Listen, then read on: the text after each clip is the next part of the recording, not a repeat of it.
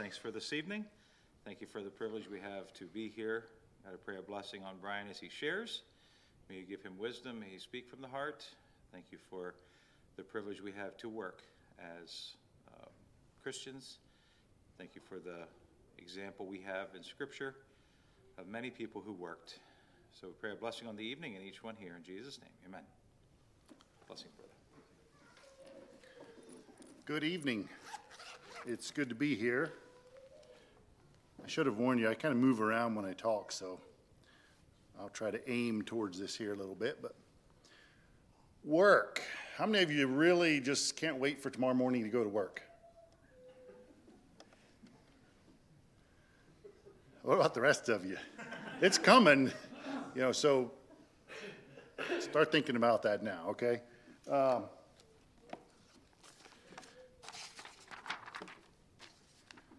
Ken said, about 30 minutes or so it's quarter after. So if it gets beyond that, somebody needs to stand up and point to their watch, and we'll be good, okay? Working beyond my potential. So potential gives us the idea that we have capacity or ability. I can do so much. And oftentimes that's where we stop when we're dealing with work. Just when we look at maybe our skill set or the skill set that's expected of us because of what we do, I want to challenge you that you probably can do more than that. I don't know all of you. I know some of you, probably Ken and Dale Weaver there. I've known him longer than anybody here, except for my wife. But as far as working together, I feel like I can say what I am led to say, because Ken's not going to, he's not going to be at work tomorrow where I go to work. So. Genesis chapter 2, verse 15 says, "And the Lord God took the man and put him into the Garden of Eden to dress it and to keep it." And I was glad to hear the comment about work being something that was given to us before the fall.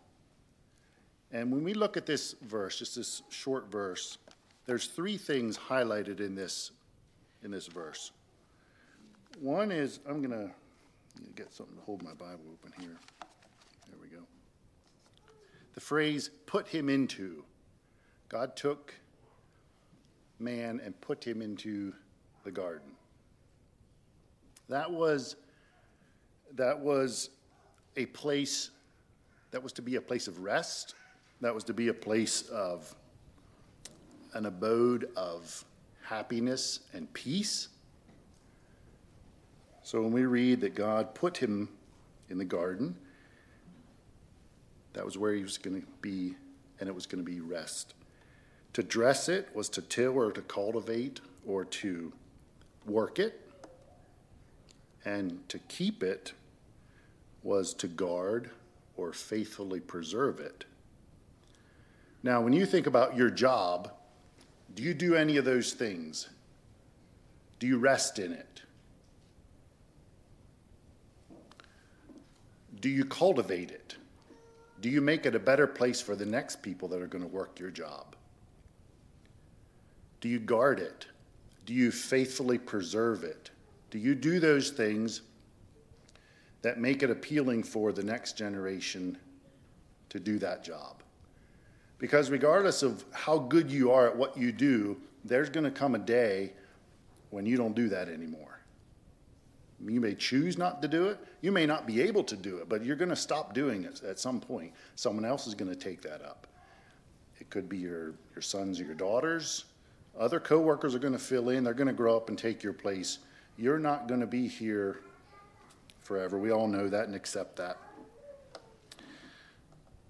So we need to look at our job not just as a way to get the means to provide for yourself, although that is an important component of working, but it's multifaceted. How do you work? Do you work diligently? Are you working for the Lord in whatever you do? Are you working so you can support yourself? Are you working so you can be generous? Do you enjoy your work? Do you do your best? Are you starting your work now? And I might ask you, does that question sound silly to you? Are you ready to start your work now?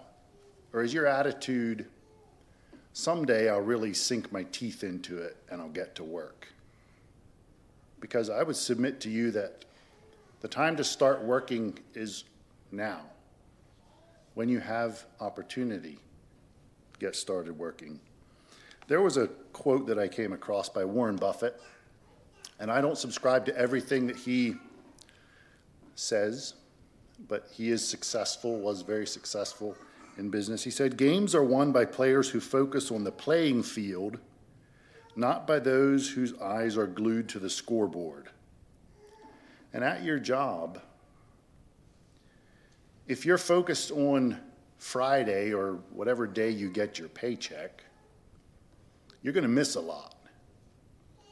You're going to be focusing on that scoreboard or that clock and saying, okay, if I punch out at whatever time, I have X number of hours of overtime, that's worth this much to me. If that's your focus, you're missing a whole bunch of important stuff with your jobs. Focus on the playing field. Focus on what's right in front of you. I'm not saying you shouldn't have goals. Goals are very important to set, to plan, to look forward to. But don't be distracted just by keeping score or those that are keeping score around you. There's a lot more to work than just the scoreboard. The letters that Paul wrote to the Corinthians, and I'm not going to read all the 1st and 2nd Corinthians, but I would encourage you to do so in the light of what working is.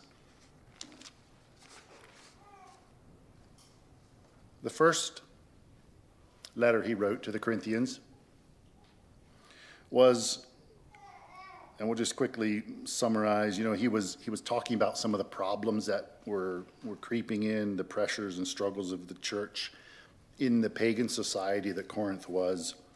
And he talks about, the questionable practices, the abuse of the Lord's Supper, a variety of things.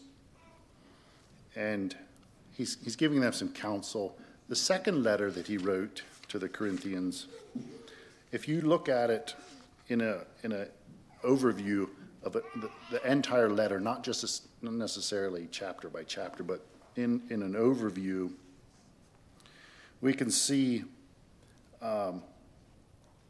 some of the things that were being said about Paul and the work that he was doing in this early church stage. And there's some things about work that are revealed in this letter. And we're going to skip down through 2 Corinthians a little bit. So if you want to open your Bibles and get ready to read some verses together here, we'll do that as we go through the evening. There's a couple things that I'm going to highlight about his letter. The first one is your relationships. When you're at work, are you working just by yourself? Now, you may have a job that you're fairly secluded in what you do, but there's probably people that either have some authority over you or some people that you have under you, and structure in the workplace is healthy. But the relationship that you have with your coworkers says a lot about your heart condition and your attitude about your job. And we often get tied up in the details of what we do and forget about our coworkers and the relationships that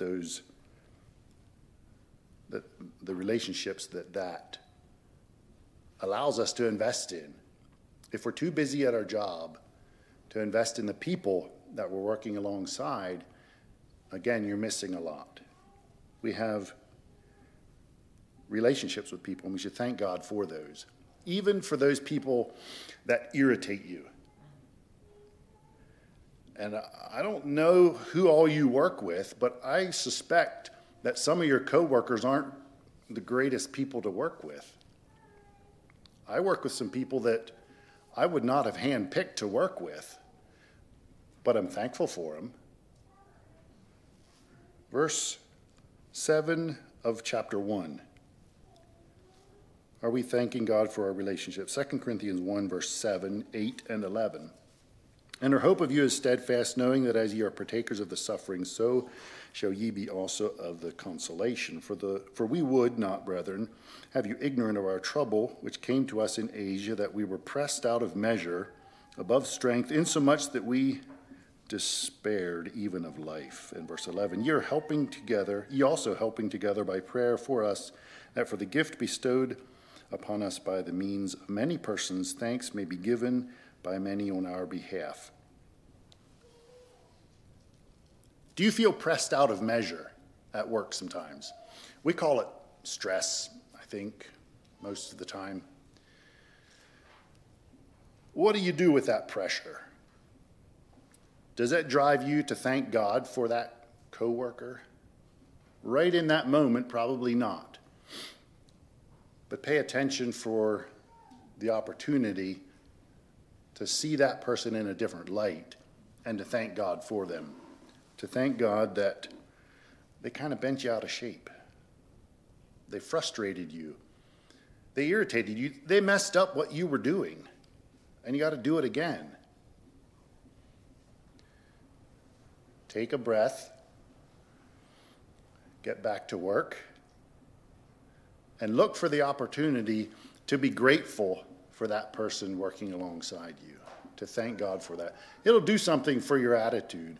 When I look at people that I work with and I see their shortcomings and I see their quirks, if I'm patient with them, I do have an opportunity later to be thankful for them. What do I do with that when I feel that? Do I tell them? Do I work for the joy of others? Verse 24 of chapter 1 says, not for that we have dominion over your faith, but are helpers of your joy, for by faith ye stand. And a lot of Paul's letter to the Corinthians, the spiritual content is very apparent, but it can be applied to our work relationships. Are you working for the joy of others? Or are you working just for the joy of yourself? Just because you want to do this? Are you glad when your coworkers are having a good day? Are you sincere in your work? Verse 17 of chapter 2 says, for we are not as many which corrupt the word of God, but as of sincerity, but as of God, in the sight of God, speak we in Christ. What you do, what I do, not everybody sees. Very few of you have seen me at work. Maybe 1, 2, 3, 4, 5 have seen me at work. And I've seen maybe that many of you at work. But the people that see you every day at work, do they say he cares about his job? She really feels strongly that she needs to do a good job? Or do they say, well, he's kind of careless, and I don't really know if he wants to be here? When we say thank you to our employers for providing a job, are we sincerely grateful for that? Is our sincerity meaningful to the people under us? Bill Clinton said, and I, again, don't subscribe to many of the views that he holds, but he said, he's credited with the quote, that being president is a lot like running a cemetery. He said, you have a lot of people under you, and nobody's listening. And you might feel that way about your boss. You're working, but they're not listening. Or Maybe you have people that you are responsible for, you manage, you give direction. A lot of people under you, but nobody's listening. Sincerity is a component of how you listen. I can listen to somebody tell me a story and then forget it in 5 minutes. If I'm really concerned about what somebody's telling me, I'm going to pay attention. I'm going to look them in the eye. I'm going to try to remember key points about what they're saying to me. And your sincerity is felt. Treat one another with respect, with sincerity, and it's going to affect the next point, that is your performance and your accountability. Sometimes we do things that we feel aren't real meaningful. They just need to get done. Well, it's important that they get done, or it wouldn't have been assigned to you. Somebody has to do whatever you consider the lowest task on the totem pole, the stuff that is just icky, but somebody's got to do it. If that's what you're assigned to do it as unto the Lord. Because if you're doing it just with your eye on that clock or your eye on that scoreboard, it's gonna fall short of that rewarding engagement with our work. I don't bring my phone or my wallet into church, so I'm sort of shorthanded right now. Does anybody have a $20 bill I can borrow? You got one? I'll give it back.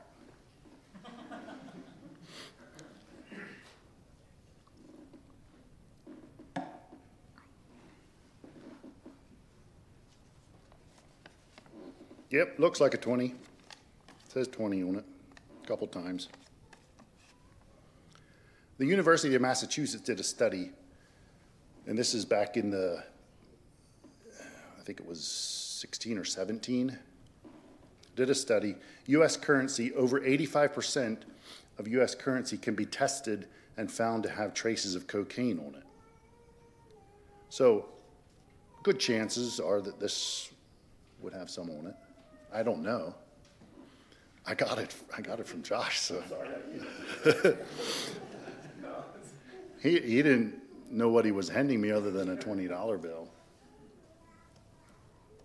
So if we had 10 of them here, at least 8 of them would be contaminated. Does that make it worth more or less than $20? Where it's been, who handled it, doesn't determine what it's worth. It's still worth $20. Whether it was used for illicit drugs, whether it was used to send Bibles to Africa, it's still $20. The value of this isn't determined by what it's been through, what it's been exposed to, what it was used for. And you as a worker, your value is not really determined by what you've been through, what you've been exposed to, what rubbed off on you. You know, this is pretty clean. There's a little mark here at the top, but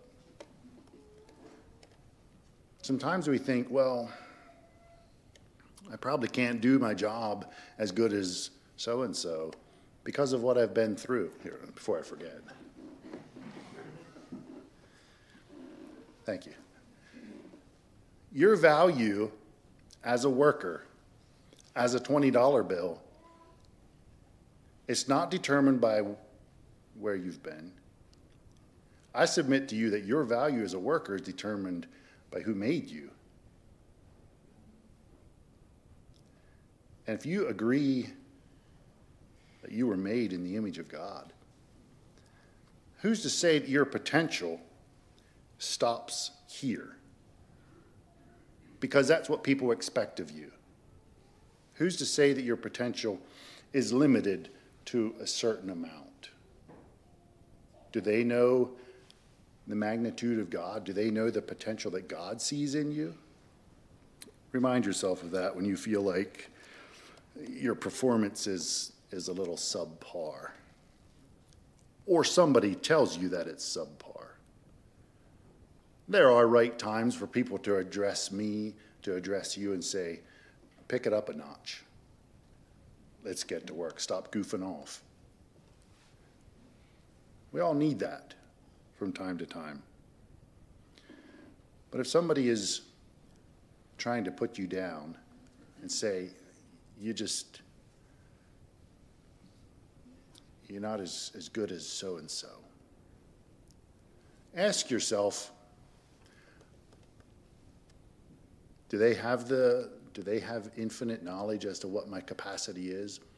You may need to search your heart and say, can I do better at this? Can I learn something? Am I willing to be taught? Can I be more efficient? There's places that we can all grow, but don't let where you've been, who you've been in contact with, be the only thing that defines your value. Your value is determined by who created you. Do we focus on profit with a purpose? So we go to work to provide for ourselves, for our families. And speaking of providing, taxes. It's, April 15th is coming. Teach your children early about taxes. In fact, buy them their favorite snack and then eat 38% of it yourself. They'll remember it that way. Get a candy bar, divide it up. Okay, 38%, that's mine. There's your taxes. That's how that works. Don't look for every loophole that you can possibly come up with when you're working to cut out paying your taxes. And that's a subject I won't get into real much, but we do live in a land that there's a lot of benefits because of the civil structure that we live under. And let's not be known as people that are cutting corners to avoid our responsibility. Back to focusing on our profits with a purpose. What are you going to do with the money that you make, that you pile up, that you save? It's been several months ago now that I sat beside John, a good friend, and watched him die. And he wasn't a wealthy man. He had sufficient means. But as he laid in the hospital and passed away, I can assure you he didn't take any of it with him when he passed. His last breath, and he was gone. And there was no transportation of any of his wealth with him to his eternal reward. So when you look at the profits that you're able to make, what's the purpose of them? What's the purpose of those profits? Is it to build the kingdom? Is it to be generous? Is it to help others? Generosity is not an option. If we go back to 2 Corinthians, back to chapter 8, I'm going to read verses 1, 2, and 3. Moreover, brethren, we do you to wit of the grace of God bestowed on the churches of Macedonia, how that in a great trial of affliction the abundance of their joy and their deep poverty abounded unto the riches of their liberality. For to their power I bear record, yea, and beyond their power they were willing of themselves, praying, and we'll leave off reading there, but it talks about what all they did. Up to their limits and beyond, they were generous, the Macedonians. And I don't think generosity is really an option for a child of God as it relates to your work and your profits. If you get all you can and can all you get and sit on the lid is not a good policy. Take what you have. Be generous. Don't be foolish. We are to be good stewards. I think we all know that. We're to be conscious of what choices we make, because it's not ours. Who owns the business that you work for? So you might think of the president, the CEO, the people that started the company, built the company. Are they really the ones that own it? The cattle on 1,000 hills doesn't belong to the farmer, the rancher. Who really owns your business? How are you in fulfilling your obligations? Are you timely? Or are you careless? Do you pay attention to the commitments you make? And do you fulfill your obligations when you said you would? If you can't fulfill your obligations, what do you do about it? You make excuses or just try to avoid it and not draw attention to yourself? Or do you go to your superior and say, I'm sorry, I'm not going to get that done. Tell them why you're not going to get it done. What can I do to be more efficient at it? What can I do to make it right? Because I said I would be done and I'm not. Fulfill your obligations as to the best of your ability. When you mess up, admit it. I screwed up a lot of them. Ken knows I messed up. We would do fireplaces, and I'd go out and I'd look at a job, and I'd say, it's going to take this and this and this. I'd come back to the office, and I'd tell Ken, that's what we need.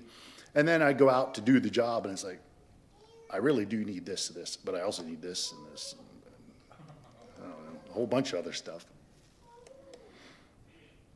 I come back into the office, and I tell, well, Ken, you messed up. You didn't mention, or you didn't give me all the stuff I needed. Well, it was really my problem. Was I willing to say, hey, I screwed up. We're going to need some more stuff. Admit when you're the problem. And Henry Ford said, you can't build a reputation on what you're going to do. You can't build a reputation on what you're going to do. You build your reputation on what you actually do.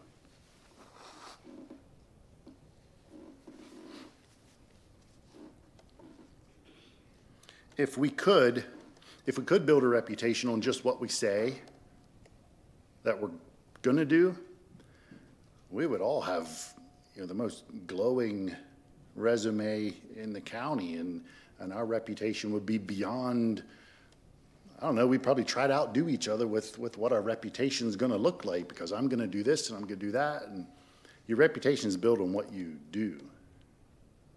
So be careful with your commitments. Ephesians 2, verse 10.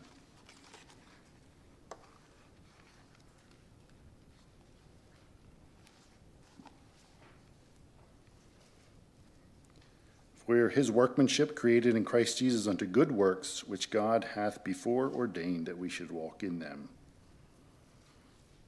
Developing your potential. Potential is how far you can go. You have the choice to make that potential as far as you can go by yourself, or how far you can go with God. God may take you in a different direction, but your impact is going to be much greater than if you set your course and say, this is where I'm going to go, this is the impact I'm going to have, because I can do it. Self-confidence has its place, but if it's just about you, you're going to be able to go so far, and that's it. Bring God into the equation, and you can go further. How many of you know what the Tower of Liar is? Anybody familiar with the Tower of Liar? Not liar like you not telling the truth, but liar as in the name of a mathematician. Anybody? I brought some stuff along here to illustrate a point in closing. It's also called the block stacking problem. You scholars may be interested in this. It illustrates potential, how far we can go. So I'll drink some of this so there's less mess in a bit.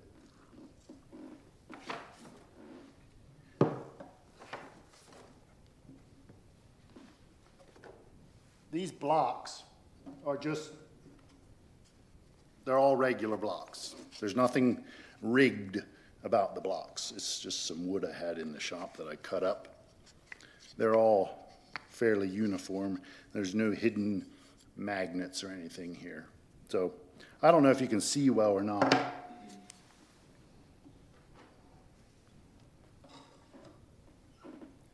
But if you picture yourself as a block, and I'll hold the first couple up here, we're going to use one as our foundation, and then we're going to put another block on there, and we're going to push it over here, illustrating your potential. How far can you go? Well, we probably all know the laws of physics. Once we get past the midpoint here, it's going to tip off, right? We can't really cheat physics. God set the laws of nature together. So right about there, that's my potential right there. That's as far as I can go. I can't go any further or I fall off, correct? Okay. There's a way for me to go further. There's a way for me to get out here or out here. Now, I don't have enough blocks here to illustrate that. But if I stack that up there and find where it's going to tip over, the halfway point, and then just move it back a little bit so it's not going to tip off. That's my potential. I can't go any more. But I feel like God would have me to go further. But of myself, if I move beyond this tipping point, I crash and burn, right? What I need is something under me, a little bit of a foundation. I don't need weight on top of me. That looks like we could put some on there and move it right on out, but that's just pressing me down. I want something that bolsters me and allows me to go further. So I get myself up on top. I can probably hold this steady enough for a little bit. So this is me pushing myself to the limit here. It's going to tip over about right there, so I'll move back a little bit. Now I become part of this, and I can push myself out further and further until I get to a tipping point where they both would tip over. If I add some more to my foundation, and I'll leave it on the table here at this point.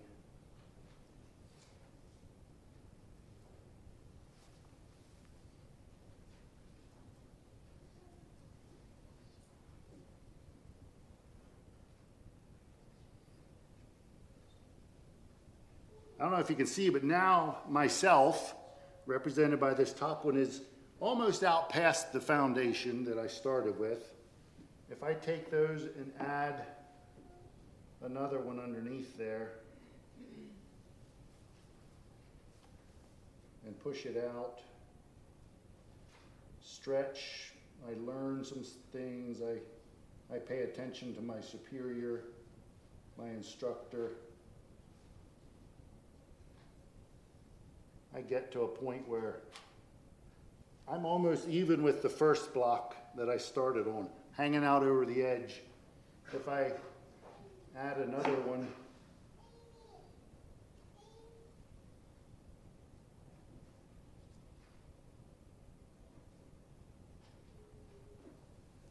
now I can clearly see that I'm out beyond the first one, and we'll stop there because 30 minutes is up.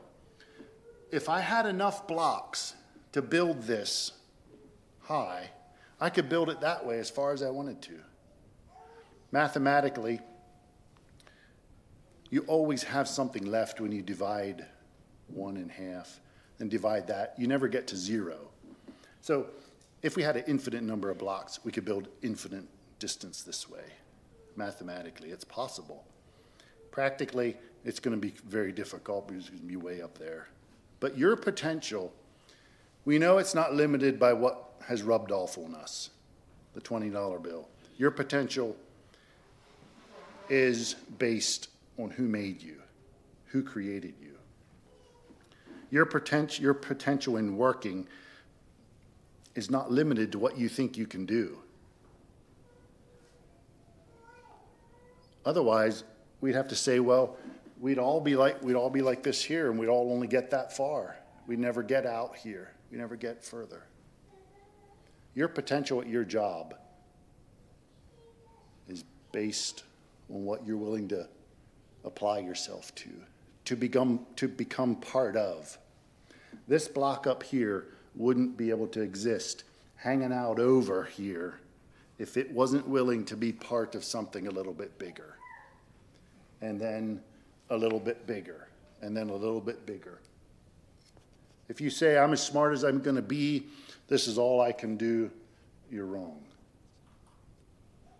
God has places for you to go at your job, whether you feel it's just a dead-end job. I don't think there's a place that God says, I'm going to stick you in a dead-end job. Because he knows your value. He created you. He made you to work.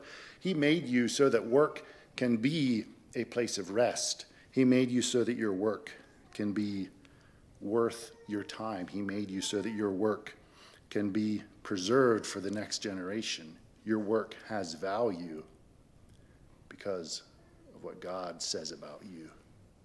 Not what other people say about you, what God says about you. So if you have bad days, you're normal. We all have bad days from time to time. Pick yourself up. Get ready for tomorrow. Remember, tomorrow's Monday. We're all looking forward to work tomorrow. It's not because I have my eye on a paycheck. It's not because I have an opportunity to set that coworker straight. It's not because I have an opportunity to show off in front of my coworkers. It's because I have the opportunity to bring honor and glory to God, because he created me to work, and his potential living in me is going to astound people. People are going to look at you and think, how does that guy do it? Not because you do it on your own strength, but because you do it because of what God has given to you. Fulfill your obligations. Develop your potential. And see where God takes you. God bless you.